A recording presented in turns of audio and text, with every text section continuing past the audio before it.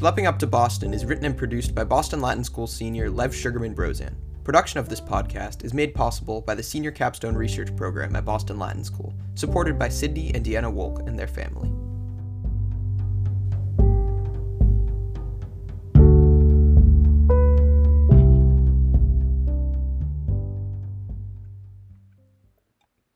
With the institutional boom that the Jewish community encountered during the last half of the 20th century, there was a significant change in Jewish practices. The way in which many Jews practiced their religion was changing. Judaism was still highly valued, but it now had to become compatible with a more fast-paced lifestyle. The origins of the Reform movement can be traced all the way back to the late 18th century, but the movement began to gain real traction during the 1970s. As Jews increasingly entered positions in the professions and in education, adherence to the more strict and rigid forms of Judaism dropped, replaced by more adaptable and flexible practices. My grandfather describes his experiences going to Hebrew school as a child. I went to Hebrew school. Okay. And I was at Hebrew school for the time I was 10, 11, and 12, until I was 13 and I was bar mitzvah. So I went to Hebrew school at a synagogue on off of Shirley Avenue. It wasn't Walnut Street, but there were two synagogues. One was Orthodox, one was conservative. I went to the conservative one, and I went to Hebrew school there, and I would leave school. I would take the bus, or I'd walk, depending on the day, and get off, and I would be in Hebrew school for 3 o'clock to 5 o'clock. Okay. And I'd walk from Hebrew school to my Bubby's house / Uncle Bonnie's house, because my parents are already living in North Revere, and I would have dinner with them. So this was what, 3-4 times a week, something like that? 4 times a week. Oh, wow, okay. Monday, Tuesday, Wednesday, and Thursday. Friday, of course, no off. Yeah, Saturday for off. Shabbat, yeah. Sunday, they would have like a Sunday school Hebrew thing that my dad would drive me to if I went. Sometimes I didn't go, but I would say if it was every Sunday, I went 2 to 3 times a month. I enjoyed it. I think I enjoyed all the things we did revolving around that. But when I finished Hebrew school and I had my bar mitzvah, I never went back. Never, you didn't want anything to do with it? Never went back. Okay. I didn't want any more of it. Did you like Hebrew school, or you didn't? I didn't dislike it, but I disliked going to Hebrew school 4 days a week. Every day after school. Yeah, that's a long and I was time. out. My days started at 8 in the morning Jeez. and didn't finish till 5 at night. And 2 hours of that was in Hebrew school. Yeah. My grandfather's experiences seemed to be similar to those of many. I remember that the last thing I wanted to do on a Tuesday night after baseball practice was go all the way to Newton for Hebrew school. It wasn't that I didn't like Hebrew school itself, but the fact that I simply didn't want to make the time for it. And this seems to be the experience of many Jewish people, even today. It's becoming increasingly more difficult to balance religion and modern life. I asked Professor Jonathan Sarna of Brandeis University whether the Jewish institutional boom was necessarily coupled with a transition to secularism. Oh, there's no question that happens. And it's really encouraged by Boston Latin School and Harvard. There is a sense, we'll let you move up, but you've got to slough off a lot of aspects of Jewish distinctiveness. And that would kind of be the deal. There were people who insisted that's not what America says, and they would, and as time goes on, you have figures who insist I can be religious and, yet be modern or be here. I asked Professor Saul Gittleman of Tufts University the same question. Do you think the transition to education and working in college and the institutional development that occurred was necessarily coupled with a transition to secularism? Partly certainly a transition to a different kind of religiosity. I mean, Reform Judaism made a big change in the Jews' attitude. A lot of them converted. I mean, August Belmont became an Episcopalian in a heartbeat. And a whole bunch of those families. I mean, his name was Schoenberg, Belmont. He changed his name, and a lot of the German Jews did that. And then we got less religious. Some religiosity stayed there, but the scientific research, open-mindedness, different kind of skepticism that came in, a lot more Spinoza than the Baal Shem Tov.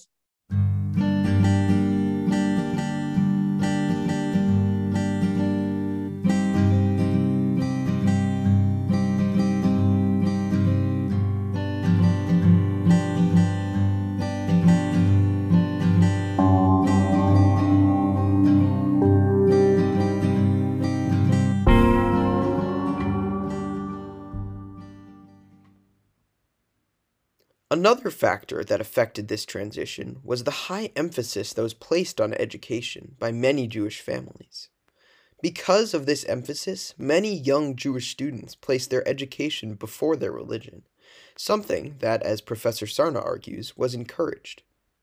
Professor Sarna spoke more on the educational opportunities that were integral to the formation of a modern American Jewish identity. What makes Boston very exciting for a lot of young Jews is precisely the educational opportunities that are available. One need only read, admittedly, a kind of gushing book by Mary Anton to realize what it meant. That, wow, my sons can get free education, even my daughter.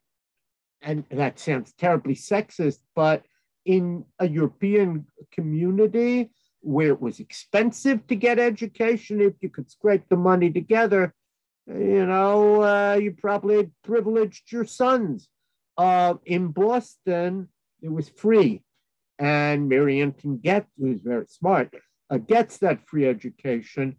And education is very much prized. And you can really see how Jews begin to move into your own school, Boston Latin, and how proud they are and how hard they work. And there was a real ideology at Boston Latin that, was all about merit. And now we might argue in retrospect, that wasn't the case. And there was, institutional factors and the like. But they believed deeply that it was all about merit, and they could point to people, who had come very poor, had gone through the school system, and now had fabulous position.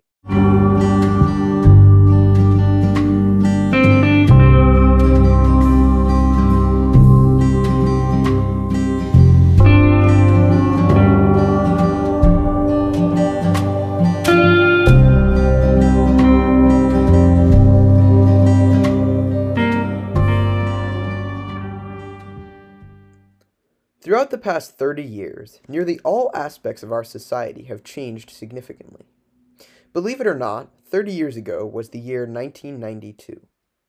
To put us in perspective, here are some things that happened in 1992. The IBM Simon, widely considered to be the first smartphone, is introduced to the world. The first ever text message was sent on December 3rd, 1992. The top song of the year was End of the Road by Boyz II Men. And Barry Bonds signs the highest single-year contract in MLB history with the Pittsburgh Pirates for $4.7 million. The Jewish community has changed just as much as our lives have. For one, similar to many other institutions and society in general, the Jewish community has become far more accepting.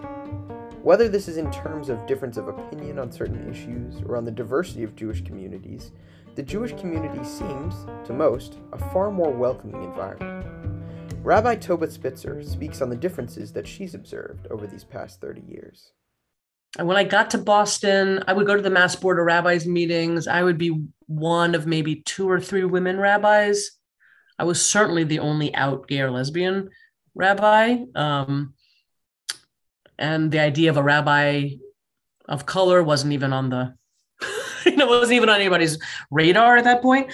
And so, fast forward 25 years and, except for the Orthodox community, every synagogue has one or more female rabbis, probably, including senior rabbis. The biggest temple in New England, Temple Israel in Boston has a female rabbi. That would have been unheard of 25 years ago.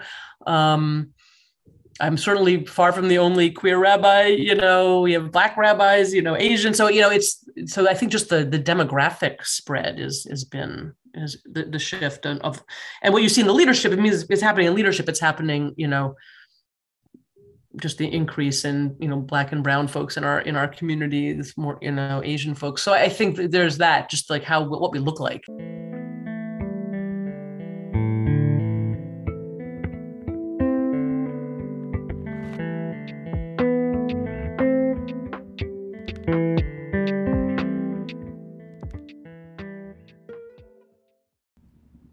A changing community doesn't mean a declining one. In fact, if anything, the Jewish community has flourished over the past 3 decades. Judaism is adapting and changing with the times. It's become incredibly compatible with the fast-paced lives that we all live. More and more people are finding ways to apply Judaism to a modern lifestyle. Rabbi Spitzer speaks on this. 72% of non-Orthodox Jews are intermarried. I mean, that's a radical change from 50 years ago or even 25 years ago. I remember one thing that came out of the Boston population study, 5 or 6 years ago, maybe even a decade ago, was a much high, compared to other cities, a much higher percentage of intermarried families in Boston were raising their children Jewish. And I think that spoke to a lot of great programming we have here, that instead of intermarried families being like, okay, you've married a non-Jew, you're outside the community, there was a much more emphasis on outreach and inreach and education, which I think has helped prove that in our synagogue is a good example. Like, just because one parent isn't Jewish doesn't mean they're not going to raise their kids Jewish. You can have a Jewish family when one parent's not Jewish, if there are 2 parents. So that's been a change. On the one hand, more intermarriage, but also that doesn't mean the death of the Jewish community.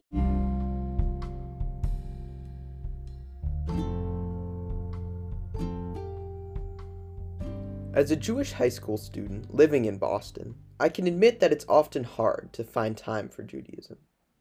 Saturday morning baseball practices and Friday night games make it difficult to go to synagogue, and sometimes hard to sit down for Shabbat dinner with my family.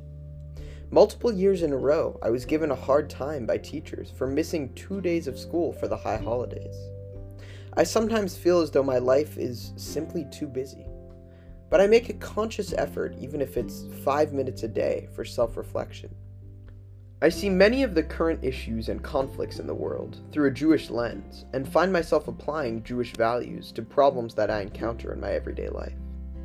I was even surprised when I offhandedly mentioned the phrase tikkun olam in one of my classes, and my classmates didn't know what I was talking about.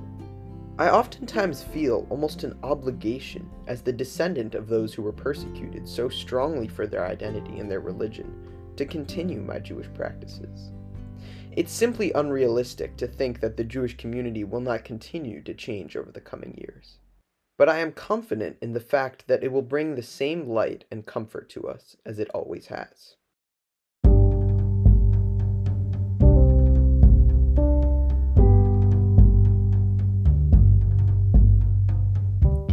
Production of Schlepping Up to Boston is made possible by the Senior Capstone Research Program at Boston Latin School, supported by Sydney and Deanna Wolk and their family.